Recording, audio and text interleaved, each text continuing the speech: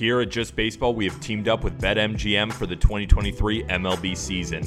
We'll be using BetMGM lines to make all of our picks, and we'll have special offers for our listeners each week. If you haven't signed up for BetMGM yet, use code JustBaseball, and you will get up to a $1,000 first bet offer on your first wager with BetMGM. Here's how it works. Step number 1, download the BetMGM app and sign up using bonus code JustBaseball. Step number 2, deposit at least $10 and place your first wager on any game. Step number 3, you will receive up to $1,000 in bonus bets if your bet loses. Just make sure you use bonus code JustBaseball when you sign up. Disclaimer, 21 plus to wager. Visit BetMGM.com for terms and conditions. U.S. promotional offers not available in Washington, D.C., Mississippi, Nevada, New York, and Ontario. Gambling problem? Call 1-800-GAMBLER in Colorado, Washington, D.C., Illinois, Indiana, Louisiana, Maryland, Mississippi, New Jersey, Ohio, Pennsylvania, Tennessee, Virginia, West Virginia, and Wyoming. Call 877-8-HOPE-NY or text HOPE-NY to 467-369 in New York. Call 1-800-NEXT-STEP in Arizona. Call 1-800-522-4700 in Kansas and Nevada. Call 1-800-327-5050 in Massachusetts. Call 1-800-BETS-OFF in Iowa. Call 1-800-270-7117 for confidential help in Michigan. Don't forget, if you haven't signed up for BetMGM yet, use bonus code JustBaseball and get your $1,000 first bet offer today. And Bonds hit high. It's a deep. It is out of here. Here comes the hook. Got him. 20 strikeouts. He ties the major league record. Freeze hits it in the air to center. We will see you tomorrow night. The impossible has happened. Goal! Big fly, Ohtani-san! Towards the corner. It's back. It's gone. Welcome to Slam Diego. Good old Tuesday news dump on the Just Baseball Show. Happy Tax Day. Tuesday, April 18th. Jack Aram, do you want to do 5 minutes of non-baseball stuff, or you want to get into baseball? I've got 9 stories that we got to hit on. Yeah, I don't have anything non-baseball related right now, honestly. I didn't even know it was tax day. I just kind of ignore that and just pretend it doesn't exist. That's right? good. Yeah, I'll send you a cake in prison. Yeah, is that how it works? I think so. How did Messi get out of it? What do? I send you like the spoon hidden within the cake, and then you've got like a whittle that you like turn the spoon into a shank, and then you like kind of dig through the concrete I don't think that floor. method works anymore. I think Shawshank Redemption doesn't work anymore. I think they foiled that one after like the 100th movie showed that method, but no, hopefully that's not an issue for me. I saw you had a nice little interaction with TurboTax on Twitter, which is pretty cool. They sponsor Mr. Beast. Why can't they sponsor us? That would be really cool. Which speaking of sponsors, this podcast is brought to you by BetMGM. Thanks for betting with the king of sportsbooks, babies. So this is good, man. That was a great transition into the BetMGM thing. Yeah, TurboTax sponsors sponsors Mr. Beast. I'm thinking on this episode we can give out $10,000 to a winner or to like an audience member. You in? I wish.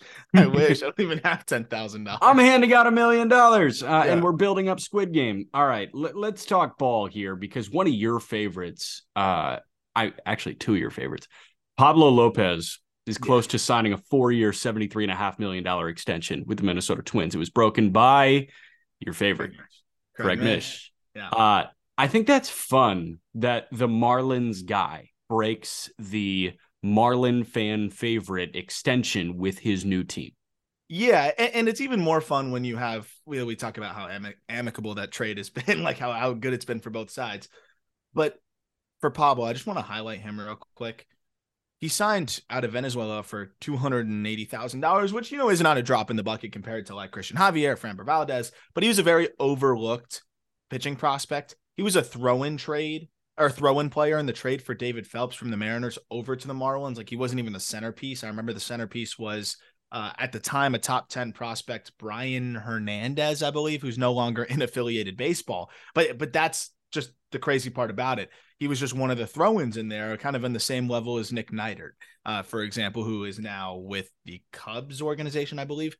Point being, he was a very overlooked depth arm, kind of back end of the top 30, if that, we're talking about prospect rankings. And this guy just worked his ass off. If he wasn't playing baseball, he'd be a doctor right now. Like that's what he says he wants to do when he's done with baseball. And if you speak to him, you can tell that he is somebody that is highly intelligent and, is going to do a lot of things beyond baseball once he's done. But the cool part is he is not going to be done with baseball anytime soon. He's overcome some arm issues and looks as healthy as ever. Knock on wood, hit 97 his last start, which is huge for a guy that, had some shoulder issues over the last couple years. And that's why some teams were a little skittish to sign him. But I just wanted to highlight Pablo because, well, one, great job by the Twins to lock him up there. If you're going to give up Arias, obviously you want to lock up that starting pitcher who's going to be a free agent pretty soon. Not anymore. I think it's a great deal for Pablo to lock up $73 million, but a great deal for the Twins to get him for that amount. It's a very fair value there. And just an awesome story for a guy that was kind of an afterthought in the minor leagues to, now have this generational wealth and prove to be, I think when he's right and he's healthy, I think he's a top 30, 35 arm in the game. Yeah, 100%. I think he's higher than that. I think when he's fully right, he looks like a top 20 arm in the game right now, 25 arm in the game right now. Through 4 starts, he's got a 1.73 ERA. He's punched out an AL best 33 guys in 26 innings. So he's gone 26 innings in 4 starts. This is a guy that can flirt with 200 innings if he's healthy for the entire year. Last year, didn't he miss a start or 2 and he got to 180 innings? He missed, I think he might have missed more than that. I think he might have missed 3. He started 32 games and he threw 180 innings, man. Yeah. I mean, this guy can be a horse when he's right. 100%. And to see the velo up is the number one thing. And then also to have this breaking ball involved as well. So you're seeing the velocity tick up pretty much almost 2 ticks from last year. And he's got this breaking ball. Pablo, it was a tale of 2 halves for him. The first half, we were talking about top 30 pitcher. We're talking about a potential, 1 or 2 type that he looked like. Now, I think he's back to that, because he had that rough second half. The injury kind of impacted that a little bit too. And then coming back from it, if he stays like this, I mean, he's pitching like an ace. Yes, he is. He's pitching, maybe not an ace, but he's pitching like a top flight 2 or a borderline 1, right? And that's all the Twins need because they have a bunch of 3s behind Pablo Lopez. So they found a guy that can masquerade as a 1 and they locked him up. And I love the extension for durable guys. Like the Garrett Cole deal is just better than the Steven Strasburg deal. You knew that in real time. Obviously, hindsight is proving that 100% correct, but you knew that you were going to get 200 innings from Cole. With Pablo, obviously, yes, he's dealt with the shoulder things, but I'm actually not afraid to extend Bieber because that Bieber will work with his body to give you 180 innings at least. And I think that's who Pablo is.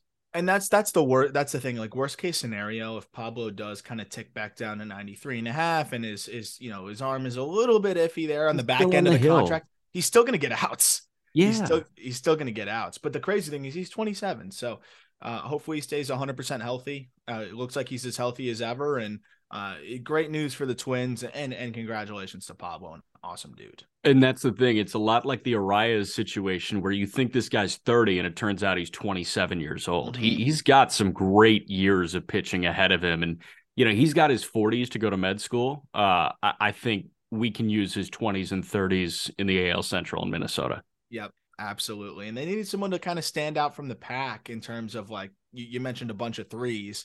It looks like Pablo's, they gave him the opening day nod, and it seems like he's really, grabbed on to that frontline guy for them. What's crazy though is Sonny Gray has looked like a better than a 3, and Joe Ryan has looked better than a 3. So all of a sudden you might have 3 high-end 3s, which is better than we thought. So that's the really cool thing about the way the Twins have assembled this rotation. And I'm very in on what they're doing over there. I really am.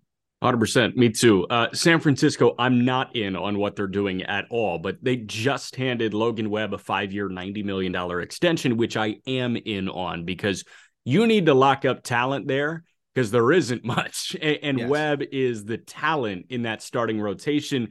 Yes, he's off to a slow start. He's 0-3 in his first 3 starts. He's got a 4.8 ERA, but we know Webb, man. He's always going to be that sinker slider, get ground balls, survive across 180, maybe 200 innings if the stars align for him. He has proven durable. 150 innings in 2021 at 24 years old, 192 innings last year at age 25. He's got a ton of good pitching and a ton of good baseball ahead of him. He's going to end up being the vet. He's 26 years old. He's already starting his 5th big league season. He's going to be the vet for a Kyle Harrison and whoever else, makes their way through the pipeline. You hope that Will Bednar is going to be good, although he's off to a slow start in his pro career. Logan Webb is a steadying face in a very volatile clubhouse, I guess, and not volatile emotionally. I'm talking like, I don't know how many of these guys will be here in 2 years. So that's exactly what I was going to say. Looking at the San Francisco Giants, I think this year, obviously they're hoping to, catch lightning in a bottle and hang around the wild card. We don't think that's going to happen. But I feel like the next, especially this season, and then maybe going into next, is going to be a big year for them to figure out who is actually a part of the future here. Who do we want to be here when we are good? And who's going to be a part of this turnaround for this team? I think you ID Logan Webb without a doubt, right? That's a no-brainer guy that you want to be a part of your team. I think they're going to see how this year goes with Jock Peterson. And if he continues to look like that, maybe that's a guy that now they try to bring back on, an even longer term deal. But you look at the rest of this team, and Michael Conforto's actually looked pretty solid through the first 13 games. He's already a little banged up. There's not many guys that when you look through this ball club, especially on the position player side, that you can ID and say, I for sure want this guy to be part of the San Francisco Giants in 2025 or beyond. Let's play a game. 2026 season, is this guy a San Francisco Giant? You ready? I'm going to go through the lineup. I'm going to go through the bench, and then I'm going to go through the rotation. Lamont Wade. No. Tyro Estrada. No. Michael Conforto. Estrada's been great, though, this year, actually. So I'll say yes on Estrada, sure. Okay. Estrada also only 27 years old. So yes to Estrada. Michael Conforto. No. J.D. Davis. No. Mike Yastrzemski. I think they go their separate ways. He's 32 years old already. Yeah, he's not getting any 26, better. He's 35. He's not getting better. I say no. David VR. Yes. Because he's a utility guy. He's a good utility guy, yeah. Brandon Crawford. He's age 39 season. No. He might be cooked now. I know. Joey Bart. Oh. They might be handcuffed to him. I'm going to say yes. Okay. I'm going to say yes. At the very least, a backup catcher. Blake Sable. I think the answer is no, man. He doesn't look hot to open his big league career. It was a really bold Rule 5 selection there. I like the shot that they took, but I'm going to say no. 2026, no. Matt Baty, 30-year-old Matt Baty. No. Darren Ruff at 37 years old. Yes. No, absolutely not. Wilmer Flores. That guy's never leaving. That guy will be here till he's 80. But yes. Okay. And then on the active roster, how about Elliot Ramos? Dude. He has been a very disappointing prospect, given how highly regarded he was. I'm going to say no. He's a change of scenery candidate, if anything. That's the thing, man. And I'll save you the breath here. Alex Wood at 35 years old in 3 years? No. Alex Cobb at 38 years old? No. Sean Manaea? No. Anthony DeSclafani at 36 years old? No. Like, nobody's gonna be here that's on the roster except Logan Webb. Like, he's the only surefire yes, and Camilo Doval. I would say Camilo Doval, and that's it. But that's it, man. You've got Taylor Rogers and Tyler Rogers, who both suck. Like, it's so... Tyler's been good. Taylor's been horrible. Taylor threw his glove away. Did you see that? Yeah, he just threw it in the garbage. And like, it wasn't even an aggressive, like, throw it in the garbage. It was he gently placed his glove in the trash can. Mm-hmm. Really weird display of angry emotion. I watched that outing. I was waiting for something to blow, and there's nothing happened. He just looked so stoic on the mound. I'm like, oh, he's gonna give it to us in the dugout. Nope, just gently just called it a wrap with the glove. Discarding my glove, which has betrayed me. Yes, that's it. I am done. But so the point being with this Giants team, they should trade every single player who can get them anything back. Like, that is the clear thing. And we're going to talk about it on the call up, because I think this kind of sums up. I've put myself on record saying Farhan Zaidi is one of the most overrated execs in baseball. and I still stand by that. The way they've not developed a lot of the minor league talent, the way they've kind of managed this, mediocre team of old players over the last couple of years. Band-Aids on the Hoover Dam, man. That's correct. What he's doing. They caught lightning in a bottle 1 year, and I think it was like the worst case scenario for them.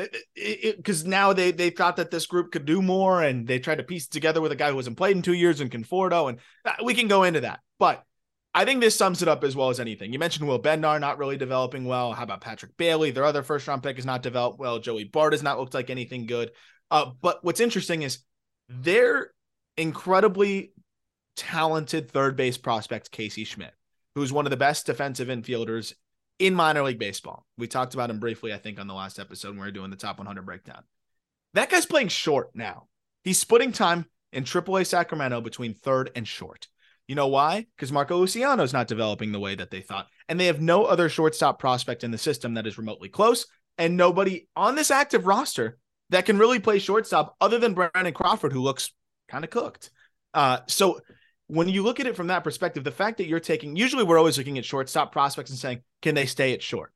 How often do we see a third base prospect and say, oh, can he play short? Like, one, it's a testament to Casey Schmidt, who's incredibly talented, a great pick by them, a second rounder out of San Diego State.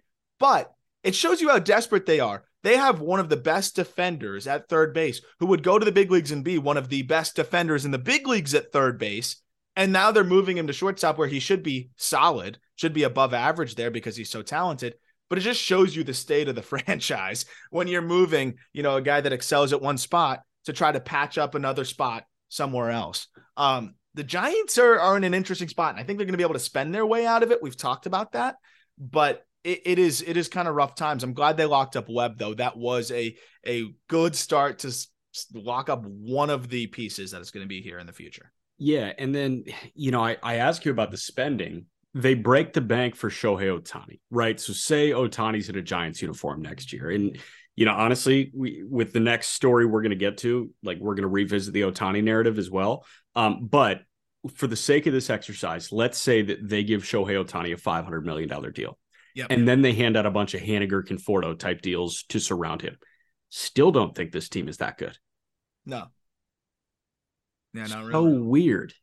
Yeah. So I forgot weird. about Haniger too. That guy's going to be there in 2026, I guess. What's he going to be in 2026? On the IL, unfortunately. I love Probably. Haniger. I like that pickup for them, though. I'm not going to go back on that one. I would have done the same thing. I like that move. Got you. Hopefully he can come back and be healthy. But no, that team's still not good. But you figure they can piece together the pitching, and then that offense could be enough with the role players around them. Yeah. That could work. Yeah, I think Shohei could be looking at a better situation if he stays in LA in large Absolutely. part because of the next story. And it's Zach Neto being selected to make his MLB debut. He's played in a couple games so far this year. The corresponding move was David Fletcher being optioned. I don't need to spend much time on Fletcher. David Fletcher is Nick Madrigal, who are both being phased out of Major League Baseball right now. But Zach Neto was perfect aggression from the GM of the Angels, Perry Manassian. That was, I need to show the best player on the planet, the most talented player ever, that we are bought into winning with him. Yeah, and this is exactly what that showed him. I mean, so on the other side, I think Perry Manassian is one of the more underrated executives. And I love this move too, man. I mean, aggressive, sure, right? Neto is only played how many professional games? 44 minor league games. Yeah, 44 minor league games, and has not played above AA. But we saw this guy in spring training. We've seen him last year. We saw him in the early going of this year. He is a natural hitter. A big leg kick. It looks like there's a lot of moving parts. It doesn't matter. He's super athletic. He makes it all look so easy. What's amazing about him is it's above average tools across the board. And the shortstop situation, the David Fletcher situation, was so dire that they felt as though Zach Neto was an upgrade immediately, because I don't think they're expecting Zach Neto to hit his ceiling right away, right? This is not, the classic situation of Gunnar Henderson, raking through double and then triple and then being ready. This is a guy that's making a big leap, and there might be some growing pains, but those growing pains are worth it because he's going to run into more homers. He's going to probably still get on base at a better clip. and he's going to just be more dynamic and a better player for you overall. And I think that's something that they were willing to, stomach the growing pains, because the leaps, right, are going to be higher than the valleys in terms of the good and bad of Neto versus the good and bad of Fletcher. Like, what's the good that you're going to get from David Fletcher at this point? I don't know, like a 3-hit day with 3 looped singles, one of which maybe comes with a guy at third base. The peaks of Neto are going to be way higher, and the valleys I don't think are going to be as low. Yeah. Zach Neto 0 for 8 with 2 punch outs for his first 2 big league games. You option him now, right? I mean, yeah, he's cooked. It failed. Mission failed. Abort. Yeah. I mean, Neto, like, he's just smooth as shit, man. And he's a top 30 prospect on your new top 100 list, which is in the show notes. It's also the headlining article at justbaseball.com. He is number 27, right? Like, this is a top 30 prospect in the game. And he was a 400 hitter at Campbell last year. And he gets into, an aggressive assignment and is immediately raking. He had 12 hits in 7 games in double, and then he gets the call to the show. So, I like that they were aggressive here. I think that's a good point. Like, they feel like Neto is an upgrade over Fletcher now, because I think everybody could have pointed at that shortstop situation and said, oh, they're just waiting for Zach Neto. 100%. Why wait if he can be better right now? And I think it says a lot about, how we feel about him, that he's the 27th ranked prospect after being drafted in the middle of the first round last year. I 100% think he's going to be an upgrade, even if it's a little bit of a slow start. And JJ Cooper of Baseball America put out a really cool piece highlighting why it's actually good company for Zach Neto to be, quote unquote, rushed to the big leagues. Some of the candidates that were rushed to the big leagues. So this was a really cool piece on Baseball America. Of the 17 position player draftees to reach the majors before the end of the following season of their draft year, and that's, in this 21st century, 9 have produced 15 plus career B WAR. This list includes Buster Posey, Troy Tulowitzki, Alex Bregman, Ryan Zimmerman, and Trey Turner. Some of the other names in this list: Nico Horner, Austin Hayes, Andrew Benintendi, Dansby Swanson, Michael Conforto, Kyle Schwarber, and there's a few other notables. So that's a good list. And Schwarber is the only exception there when it comes to high floor. Right? Every one of those bats is a safe bat except Schwarber, and Schwarber had prodigious power, and the Cubs were trying to win a World Series that year. So that's why they rushed him. I love that list, man. And Neto totally fits the mold. You've got Neto ahead of Brooks Lee, yeah? Yes. Yeah, and Brooks Lee went 6 picks before him? Something like that, yeah. Yeah, why do you like Neto more than Brooks Lee? Way more upside. Brooks Lee's, spray the ball kind of guy. I think it's the bat to ball is phenomenal. But defensively, I think he's a little bit less athletic and rangy. I just think the ceiling's a lot more limited. Maybe the floor is slightly higher, but with Neto, it's like 50 to 55 grades across the board. It's above average tools across the board. Where the power's fringier for Lee, I see 20 home run potential for Neto. Maybe a little bit more than that. And that's really the difference. Also, Neto's a better runner, just more of that true, well-rounded shortstop. Whereas Lee, it's going to be a lot on the bat and a lot on the fundamentals. And that's why I'm really excited about Neto, because I think the upside is there. He could be an all-star. Yeah, you're more excited about Brett Baty, though, who got recalled by the Mets. Baty was dealing with some soreness in his thumb, I want to say, which is tough, like grip-wise.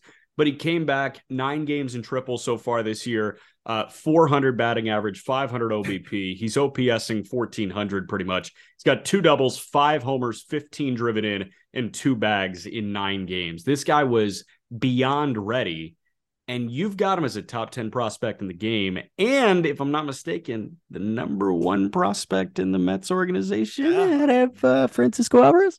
Yeah. And dude, I mean, let's see who gets more at bats right away. Right. If Francisco Alvarez was ready, I think he'd be playing every day behind home plate, especially with Narvaez out. Baty, if he's coming up, he's playing every day, man, or at least close to it, at least 4 or 5 times a week.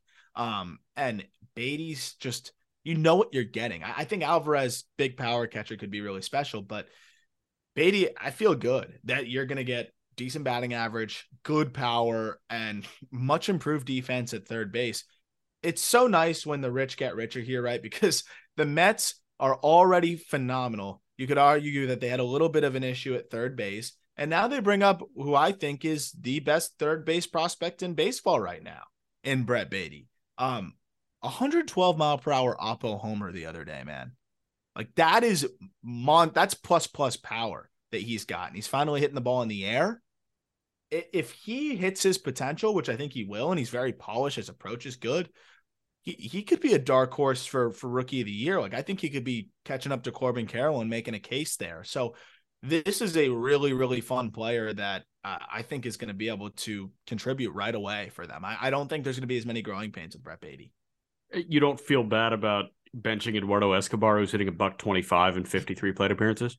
I think he's going to mostly just face lefties. That's it. Yeah, they like him better from the right side. Hey, is Alvarez going to play? I don't know, man. I don't know. I think the second that they have a better backup catching situation, I think they send Alvarez back down. What's going on there? I kind of hate how they're doing this with him. Yeah, it sucks. I think it's a team trying to win now that doesn't have a better backup option. Which sucks. Like he is, I mean, dude, Pipeline last year had him as the top prospect in the game. Do you remember what I think I said it on here a little while ago when he was in Triple about what my concerns were? I still think he's one of the best catching prospects in baseball. Don't get me wrong, he's 21. But the high fastballs, how he could not lay off them, and his swing path, like he needs, like, it's okay. A lot of really good hitters, Mike Trout included, have a blue zone at the top of the zone. The difference is you know how to lay off of it when it's just above, or if it's a strike, take it for a strike and dare them to locate it at the top of the zone 3 times in a row. Guys will always tug it down and it's a home run. That's what Trout always does. But the reason why Trout strikes out a little bit is sometimes guys locate it up there and they'll get you. The problem with Alvarez is he's chasing it a ton. So he's expanding the zone at the top, has a big blue zone at the top, and he's swinging and missing through a bunch of them. I saw that in Triple when I was going, before he got promoted. That was something that was standing out to me in Triple, both when you watch and then in the data. And I was like, oh man, that's not going to get any better in the big leagues. And it's not. So he just needs to get more at bats, get more comfortable. But this is also now a guy that's trying to learn how to catch a Hall of Fame starters on the fly as a guy that does have the potential to be a good defender, but is still learning there too.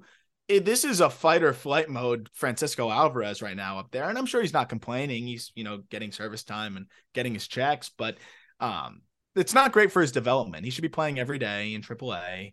And getting at bats and improving his approach and improving defensively. And instead he's playing once a week and, getting thrown into the fire. Again, it's the Mets just trying to win now, and he's better than whatever other backup option they'd have. But I don't love it. I don't love it. And remember, Francisco Alvarez had his first legal beer last Thanksgiving. He turned 21 in mid-November last year. So, I mean, this is such a young guy as a catcher. You're not throwing him off. In my organizational philosophy, I guess, that I've picked up on and I really love from orgs that, A, I've been around, and B, the ones that I, deem as the gold standard in Major League Baseball, their quote-unquote top prospects, their path, their checkpoints are not altered by what happens at the big league level. Yeah. And that's what's happening with Alvarez right now. Baty passed all of his checkpoints, and he is overqualified to be a major leaguer every day for this entire year. That's not Francisco Alvarez yet. Yeah. Alvarez is qualified to be a AAA catcher and be at finishing school, but he's not qualified to be an everyday catcher at the major league level, and that's not what he's been given the opportunity to do. Why would you make that guy a backup catcher? It's just beyond me. If you wanted to throw him into the fire because you have no better option and start him at catcher, I'm fine with that. We just talked about why it's okay with Neto, but Neto is also more the profile that fits that. Yeah. But I'd be okay with that. Okay, let's see what he does. Hopefully he can learn. If he's a mistake hitter through his first year, his power is prodigious. He could be a mistake hitter and you hope that he's, Mike Zunino type, in his first year and develops. I think that's a really bold move, but I can understand it from a team trying to win a World Series. When you look at what he did in AAA last year, that should have told you that he wasn't quite ready. Yes, 121 WRC plus, but the strikeout rate jumps. Then you look at the data behind it. I mean, swinging strike rate of nearly 20% on fastballs. That's not going to translate. In zone whiff over 30%. So that means the zone contact was around 68% on fastballs. Yeah. That's not going to translate. Like, all of the writing was on the wall. And this is not to say that Alvarez won't be good. I think he will be great, but he's 21 to your point, and he needs to learn how to lay off fastballs at the top of the zone. He needs to learn how to just hit them better and just be more well-rounded. Like, it happens. Like, it's a young guy that has flown through the minor leagues. Yeah, and here's the thing, man. Like, it's a lot less sexy, but I would have honestly preferred if the Mets, as soon as they saw Narvaez went down, traded cash considerations for somebody that signed a minor league deal this offseason. Like, I would so much rather see a Jorge Alfaro or a Tyler Heineman or a Kevin Plawecki or a Luis Torrens be the backup catcher to Neto than Francisco Alvarez be the backup catcher to Neto. But, like, I don't think that's acceptable for Mets fans. I don't think that's acceptable for Steve Cohen. And that's the problem that we're running into right now. Yeah. So instead you got a kid that's 1 for 15. He's 1 for 15. He's got a negative 38 WRC plus right now, I think. Negative 68 now. And he's negative 68.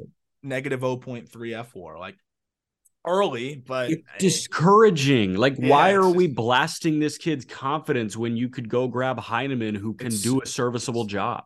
It's similar to the Campusano situation in San Diego, but the difference with Campusano is, there was some like makeup issues and questions about just like the way he carries himself, and like, sure, that can, impact how much opportunity you want to give the guy. That's not the case with Alvarez at all. But from a pure baseball standpoint, look at what it's done for the development of a very talented Luis Campusano as well. He's kind of stuck. He's like stagnant in his development too. Yeah, 100%, man. All right, moving to the other New York team. We've got another prospect being recalled after Giancarlo Stanton hits the IL.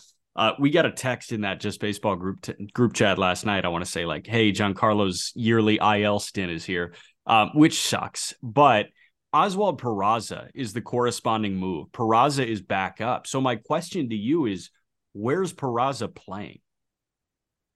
Yeah, that's the fun part. I feel like it depends on what they want to do with the rest of the roster, right? I think it's less about Peraza and more about what they want the rest of that lineup to look like.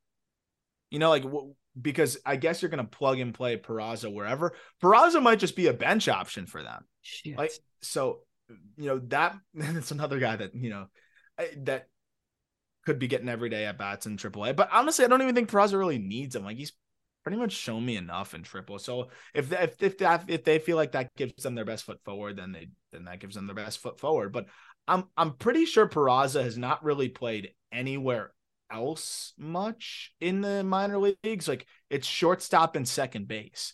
So looking at the Yankee situation, who got hurt? A guy who DHs. Now you call up a really good defensive infielder. It's not really 1-for-1 there. It was really because I think he's the guy that's already on the 40-man, that they already had it up at some point this year, so they don't have to burn somebody else's option or whatever it may be. Like, it makes sense to just call up Peraza. But I think it really just was he's the next man up. It wasn't really like okay, this position got hurt, so we're going to bring up a prospect who plays the same position. We have an open spot on our active roster, and this is the most qualified position player, period. Gives them flexibility. But I am interested. Like, does this mean we see more Franchy Cordero? Like, I guess. Do we see more Willie Calhoun? Why are we seeing Willie Calhoun and Franchy Cordero on the New York Yankees? I understand Franchy had a nice start. I promise you that will end very soon. I went to the game the other day. I saw him against. I think he got blown up by Louis Varland. Like, yeah. Although Varland is sneaky blowing up a lot of guys, right? I understand that. I did have his over strikeouts in that with our friends at BetMGM. Nice. Which, by the way, use code JB200. JB or the fans. JB fan. You just click the link in the description. You can get the bonus you need there for BetMGM. But I took Varland over K's that actually hit. But I that he's not going to keep doing this. It's Franchy Cordero, man. And then Willie Calhoun, what are we doing here? So I am interested to see what they do to try to fill that DH corner masher role, because it's not Peraza. But at the same time, having a Peraza on your bench is great. You can plug and play. You can move guys around. You can get creative. So I ask you, how about, I mean, Oswaldo in right, you've got Judge in center. How about Cordero in left, Peraza at short or second with Volpe at the other, and Gleyber Torres DHing? That's what I was literally just thinking. And you don't have to do it every day, because I think, Gleyber, it's almost one of those things right now. He's playing so well, you don't want to fuck with it. Like some guys don't like DHing. I was talking to Jeff Conan about it on Outside the Box. He hated it because he'd think about everything more. Whereas when he goes back on the field, he felt like he could, at least, even if he's not hitting well, like flush it. Yeah, he could flush it, and he could feel like he's still contributing in another way. So when he's, if he makes a nice play or does something on defense, like it's taking pressure off the bat. I don't know if that's the case with Gleyber. Everybody's different, but I think if you could do that a couple of times a week, 1 to 2 times a week, just to get Peraza into the lineup, that makes you more dynamic. There's a Yankees team that wants to run. We're seeing Volpe run. He just stole 3 bags in one game the other day. Having Peraza in that lineup there as well, a lot of speed that you'd be adding here with Peraza and Volpe, Cabrera, and even Judge. Like, it makes this team that was really slow now a little bit faster. I would love that. I would love to see them do that every once in a while, because I think you want to have Peraza in this lineup. I do think he gives you something. He was really good for them last year for 15 games. Yeah. All right. Couple arms that are back from injury, then a couple arms that are shelved now with injury, and then we wrap with Joey Votto, unfortunately. Brian Bello is back. He is starting as we chat. Bello did strike out Zach Neto, really interesting, but then Shohei Ohtani singled on a sharp liner to center fielder Jarren Duran. Thank you, Gamecast, on a 97-mile-an-hour fastball. It's Ohtani and Bello today. Max Fried is also back from injury. Fried is starting in San Diego tonight at 9:40 against Ryan Weathers and the Padres. So good test right away from Fried. It's great to see Fried back, especially with Schuster's struggles in the early goings. Atlanta has survived. They are 12-4, one of the better teams in baseball. They are awesome, and they may be flawless when that rotation is fully healthy. Bello is an interesting one, because the Red Sox, while they are 8-8, we're terrified of what this rotation is. Bello can offer that excitement every 5th day for them. So I was going to give my bold prediction, but then I didn't want to give it because I didn't know what the injury situation was for Brian Bello. So now I'm going to put it down here. I think Brian Bello leads this Red Sox staff in FWAR by the end of the year. Because I think Chris Sale just doesn't look like Chris Sale. He looks terrible, which hurts my heart. It is sad. It is really sad, because Chris Sale was one of the most electric arms we've seen in a long time. He was a Hall of Famer, dude. And some of the peaks with the Red Sox were unbelievable. Brian Bello is extremely talented and got better and better and better as the year went on. His last start in the minors against a really good Columbus Clippers lineup, 6 innings, 4 hits, 1 run, which came on a homer, and 4 strikeouts, no walks. He's really good. Really, really good. He's going to get a lot of ground balls. He's up to 97, 98, sits in the mid-90s. I think Bello leads that team in F4 among pitchers. I really do. Yeah, I could see it too. Do you think he leads them in ERA as well? Yeah, I think he might. I think Whitlock is the only one that has a fighting chance to dethrone him. But that's so shitty, dude. Like, oh my gosh, they're still running Cutter Crawford out there, which is so weird. But yeah, man, I mean, I like Bello. I think that this can be a year that Bello steps up. The more I watch this Boston Red Sox team, the more I question like how bought in some of these young guys can get.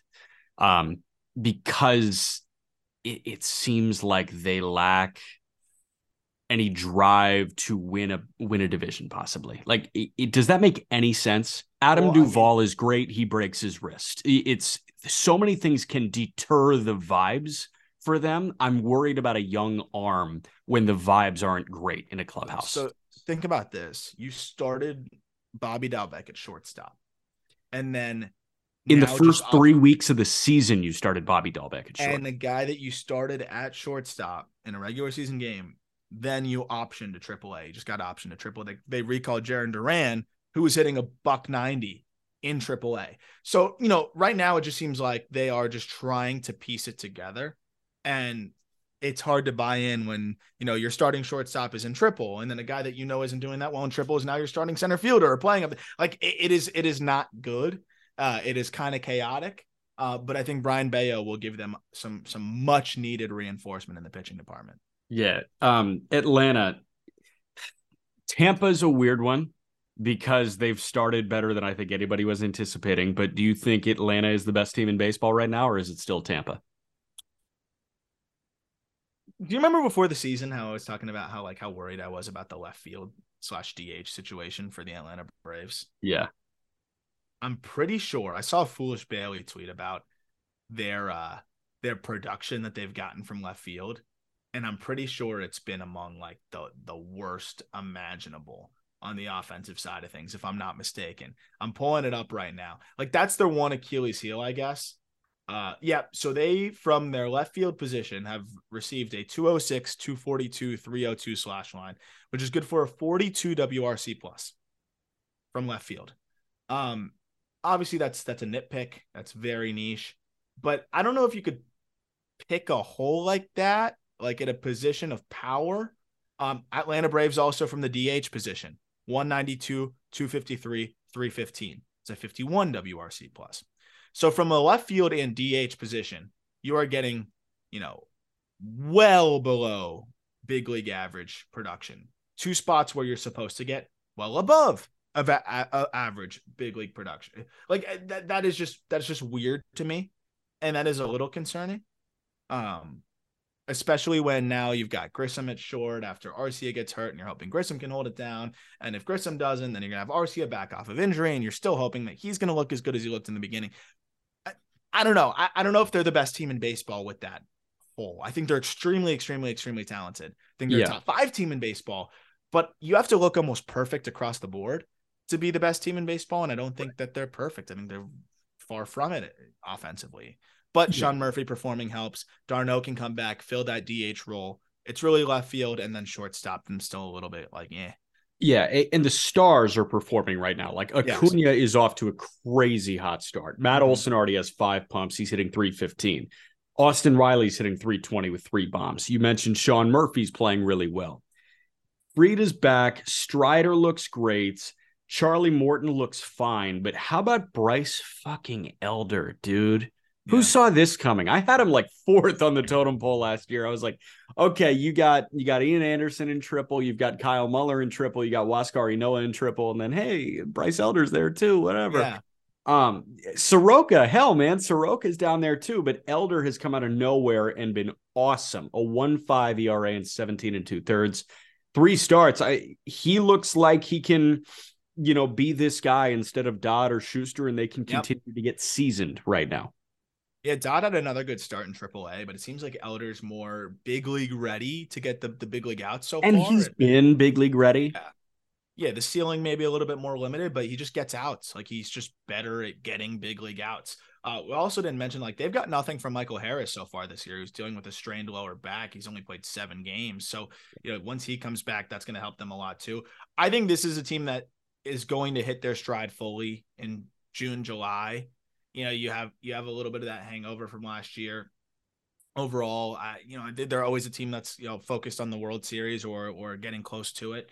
I think they're going to get better as the year goes on. They're going to go make a trade. They'll go get a corner outfielder and they'll be set and they'll get healthier and I think more cohesive as it goes on. But I think right now, even not just reacting to records, I think you got to say the Rays are the best team in baseball right now. I think you do. Yeah, and they were dealt a blow, unfortunately. Mark Topkin of the Tampa Bay Times said that Jeffrey Springs will miss at least 8 weeks with ulnar neuritis in his throwing arm. Apparently, there was some nerve inflammation, according to Mark Topkin, which is terrifying to hear about a guy that went 6 no-hit with 12 punch-outs in his first start of the year. Springs was the best of the bunch in the best rotation in baseball first couple times through. Now he's out for 2 months. Weird, twisted silver lining is this clears a spot that you don't need to worry about making space for Tyler Glasnow when he comes back, or Taj Bradley. You assume that he can continue to get big league starts, but no Springs hurts a lot. Yeah, I mean, it kills. But ultimately, I think this is a team that also is kind of looking at the second half. So just stay healthy, tread water, keep the start that they got off to is going to buy them some time too. But Taj is with the taxi squad as we're recording this. So I'm interested to see how they handle him. I would love to just see him in the rotation every fifth day. Why not, man? Like For let's 2 months. Let's just go. It's a long time. Eflin, we don't know when he's going to be back. The good news with Eflin is it's low back stuff, so it's not arm related. But the thing is, those are finicky. Where like he could start in Durham and be like, I'm not feeling right, and they shut him down totally. But at least it's not an arm thing. Yeah. But yeah, I agree. The back is freaking weird. But that said, like we know both those guys are gonna be out for out for a while. You don't want to rush them back. Yeah. Why not just have Taj every fifth day? They have that option though, which is great, and I think that's something that not a lot of teams have. Just a guy like that waiting in the wings. Top 40 prospect in baseball. Yeah, and then of course the one of the best bullpens you're gonna find. So yeah, they're in great shape. They're gonna be just fine. And I think it's good news that none of those guys are out for season. They'll be able to be fine until they come back. And then having Glass now kind of waiting in the wings too is always nice. Yeah, Milwaukee's in worse shape. Brandon Woodruff, he's got a mild grade 2 subscapular strain, which sounds super sciencey. All you got to know is it's a shoulder thing, right? Subscap is back of the shoulder. Yeah, back of the shoulder. It's almost like back part. And he's on the record saying like, I'm not going to rush this thing back. That does everybody a disservice. If he's out for the year, he's out for the year. He may be ready at the tail end, but it looks like the 2 is gone for the overwhelming majority of the season. Yeah, that's a big problem. That's a big problem. Because they don't have somebody like Taj Bradley quite waiting in the wings. They've got some other guys that could fill in that could be nice pieces, but they don't have him. I think also we were talking about it before we recorded, losing an Aaron Ashby, who could probably plug in and be a guy for you, really hurts too. Arthroscopic shoulder surgery. He'll be out for the season probably. They do have some other guys that they can plug, like a Ethan Small, Gasser, whoever, but it's just not nearly as exciting. It's a shame. It's really, I think it's a big blow for them. It really is. Man, I don't know what else to say other than like it could be a season defining kind of blow if he's out for the season. If he can come back by mid-season, they got a shot, but it's hard to imagine. I mean, this team is kind of built on that 1-2 punch at the top. And now they're going to be giving starts to like Colin Ray, who has looked really good. Freddie Peralta is going to really need to step up and be that too. Yeah, and Peralta has looked good through 3 starts. He carried a sub-1 into his third start and then struggled in his third, but overall he's got a 3.1 through 17 innings. He's punched out 19. Command got away a little bit. Corbin Burns, we expect to be a lot better than the 5.2 that he's pumping out right now through 3 starts. You do have a Colin Ray story, which I'll let you get to in a moment, but I expect like Bryce Wilson to make some spot starts. And the thing is, Woodruff out, shoulder. Ashby out, shoulder. Adrian Hauser, groin strain. When's he going to be right? Similar timeline to that of Adam Wainwright. And Hauser, while he's not Brandon Woodruff, can be a serviceable 5, can give you a good spot start. Yes, Freddie needs to be really important. Eric Lauer, I think, like needs to be great. And he needs to be that first half Eric Lauer we saw last year. Yes, and he has not been the first half Eric Lauer this year through his first couple of turns. But tell me what your Colin Ray thing is. Yeah, so if you look at Colin Ray, first of all, has looked really good so far, and I think he could be a 5 for them. Went over to Japan. He was a SoftBank hawk and was pretty solid out there. And with the cutter, he found the cutter, and that's been a factor for him. Fastball is kind of up to 94. If you go to his baseball reference page, do you have it up? Are you looking? Like, do you see he threw 2 innings as a Marlin? Do you know why that is? No, I see he finished a game through 6. No. Sorry. 4 innings. Started a game. Innings, I think. 3 1/3 in 2016. He was a Padre for the majority of the year. So he was included in that trade of, was Jared Cozart, or no, it would have been, which Padres trade was it? So it would have been the trade that sent Luis Castillo over there. And what's funny about it is basically he gets traded over to the Marlins in this deal with Andrew Kashner, I believe it actually was. Here you go. July 29th, 2016. So the deadline. Traded by San Diego with Andrew Kashner, Tyrone Guerrero, deep cut name, and cash to the Marlins for Carter Capps, the motherfucker that like jumped on the mound, Luis Castillo, Jared Cozart, and Josh Naylor. So what a horrible fucking trade for the Marlins, first of all. Horrible trade. The funniest part about this, at the time it wasn't funny, obviously, was so Colin Ray comes over, pitches for the Marlins, throws 3 1/3. His arm kind of gives out on him. And the Marlins were able to kind of prove that, like, hey, this isn't right here. You withheld some information potentially on Colin Ray. The Padres were kind of like, yeah, you're right. Okay. We'll call it what it is. So the Marlins send back Colin Ray. They get Luis Castillo back. So they're able to actually get a mulligan on trade. Yes, that Luis Castillo, the one that is disgusting for the Seattle. The one that went 6 perfect on Sunday. Yes. Yeah. So they get Castillo back because of the fact that Colin Ray was a big part of that deal. And at the time looked like a potential starting pitcher. Yeah. So they are able to get their pitching prospect Luis Castillo back, who they later trade again. They later give him away again. So that shows you how little the Marlins believed in Luis Castillo. But it was just funny to me that they get Colin Ray, they realize, okay, he's hurt, and the Padres were not, transparent about this. Padres don't want to get into any huge trouble, so they agree, trade him back, and then the Marlins decide, a month later, maybe less than that, or actually it would have been a year later, to trade him for Dan Straley.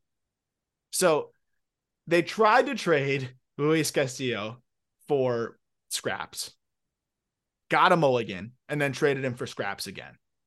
I'm looking at Luis Castillo's transaction page right now. He debuted in 2017 with Cincinnati. He was signed by the Giants in 2011. Traded for Casey McGee. Yep, traded for Casey McGee with Kendry Flores.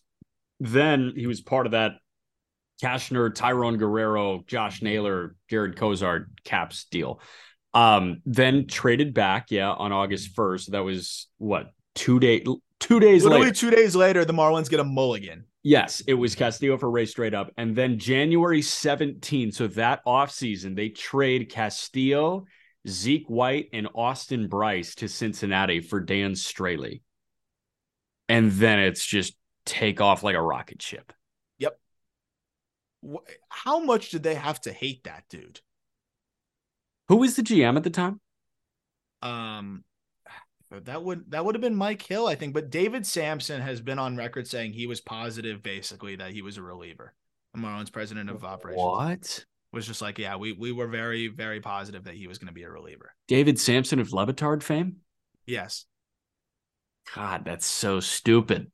Isn't that funny, though? Did he acknowledge that he was a stupid dude head? Yeah, he acknowledged it was brutal. But how rare is it that you get a mulligan on a trade of one of your best prospects and you still give him away again? It's so stupid. All right, wrapping up with some, I guess, sad news about, I think, a future Hall of Famer. Do you think a future Hall of Famer in Joey Votto? I would have said with one more good year. Yeah, it's going to be close. I say yes because he's great dude, all with one team. Yeah, very well. Narrative fits. Yeah, the writers love him. I don't know if it's first ballot. Yeah, I think it's going to take some time. Obviously, it won't be first ballot. But I think when you have him, against a lot of these PED guys and whatever, he's going to get in. He's got the MVP, a 412 career on base. He doesn't have any of the major counting stats, but a 412 on base, a 926 OPS. That's going to play, man. That's going to play. And he hit the 2,000 hit threshold. I think he gets in. Yeah, but Joey Votto halting his rehab, working his way back from off-season shoulder surgery. This is per Bobby Nightingale of the Cincinnati Enquirer. Apparently he met with the media in Cincinnati as well. Votto, I watched him all week in Louisville against Indianapolis, and this guy was strikeout city. I mean, he looked terrible, which was so weird, man. And he's a physically imposing guy. He's taken excellent care of his body into his late 30s. But I mean, he was so clearly the worst player on the field in Louisville for either team. And that was a jarring thing to see. I mean, he was not timed up whatsoever. You had like 92-mile-an-hour fastballs just beating him dead central. That's what I was going to bring weird. up. That's what I was going to bring up. I went back and watched, and it was like disheartening. Yeah. I mean, he tore his shoulder and his bicep. So you imagine, I mean, and it's in his left arm. So that's the swing. That's the arm that's really doing the work in the swing. Yeah. And it just looks like it's just not there. Like even the way he was finishing his swings, it looked like he was almost still guarding it. And like in baseball, man, if you're guarding your swing 1%, you're going to get blown up. Like if you're not free and as quick as you can always be, balls just eat you up. Fastballs will get by you. And that's why it's really hard to age well as a hitter. When you start to slow down, it's just you can't keep up and you got to make decisions earlier. And when you got to make decisions earlier, they tend to be wrong because you don't have as much time to see the baseball. 21 punchies and 45 plate appearances. Look, they ended this rehab assignment because I think this is my guess is that I thought it wasn't going to get that much better. And so, like, why keep punching out there? Like, I think this is probably it. I hope I'm wrong. This is pure speculation. 39 years old. Going to be 40 probably by the end of the season. To me, I think it's like, let's not tarnish, our memory of I feel like we're talking about him like he's dying. Let's not tarnish our memory of Joey Votto, the player. And like, he could be a bench guy that, comes in here and there. This is kind of a useless season for the Reds anyways. I hope if this is it, they announce that he's going to retire at some point mid-season and, he gets a little mini tour and calls it that. But I do think that this is kind of it. I don't think it's overreactive to say, hey, like these 45 plate appearances were enough. Like I don't see it getting that much better than that. Like he'll run into some. Like, yeah. And that's the thing. You can come off the bench, run into some, work some good at bats, spot start him here and there. And, you'll realize at the end of the year, he's hitting 210, but like, it's kind of what the Tigers are doing with Miggy right now anyways. Like, I think he could do something similar. Miggy has one knee right now. Like you cheat, you catch a few home runs and you ride off into the sunset. I feel terrible for like, I don't feel terrible for both those guys because Miggy's making 30 this year and Votto's making 25 this year. So, hey, man, they're $25 million richer than the overwhelming majority of planet Earth right now, just based on 2023 alone. So I don't feel bad in that regard, but I do feel bad that the narrative is being shifted at the end of their career. Unlike, I wish everybody could retire in the way that David Ortiz did, or even on like, even on a subdued level, Pujols. Yeah, I mean, Pujols was like a 900 OPS last year. He was protected as shit. He didn't see any right-handed pitching. He didn't see any good pitching, but they put him in positions to succeed, and he succeeded. Unfortunately, not everybody is Albert Pujols, where they can succeed even when heavily protected. And it doesn't look like Votto is going to be that guy. Unfortunately, doesn't look like Miggy's going to be that guy, and that stinks. And I'm sorry. Miggy hit a walk-off the other day. Little fastball, he dribbled up the middle. Like, hell yeah. That's the thing that Miggy can still do is put the bat on the ball. So, like, in those spots, he can still do it. Like, that's what I'm worried about with Votto. Is like, what position can you put him in to succeed? Miggy is similar to Pujols, where I think if you put him in against a soft-throwing lefty, you can just get the barrel out there and come up with some hits here and there. I don't know what it's going to look like for Votto. Also, team option next year for $20 million. Obviously, that's going to get declined. So that's it, right? Like, so this is probably it. Who's picking up Votto? So I think that's kind of why they ended the rehab assignment. This is probably it. So for Reds fans, I'd say like enjoy what you got from him this year. And hopefully they give him a nice farewell tour, or he might just kind of want to ride off quietly. I don't know. But I'd presume that this was it. I hope I'm wrong and he finds something, but I think Reds fans should kind of enjoy the last of Votto in a Reds jersey. For sure. All right. News and notes on Tuesday.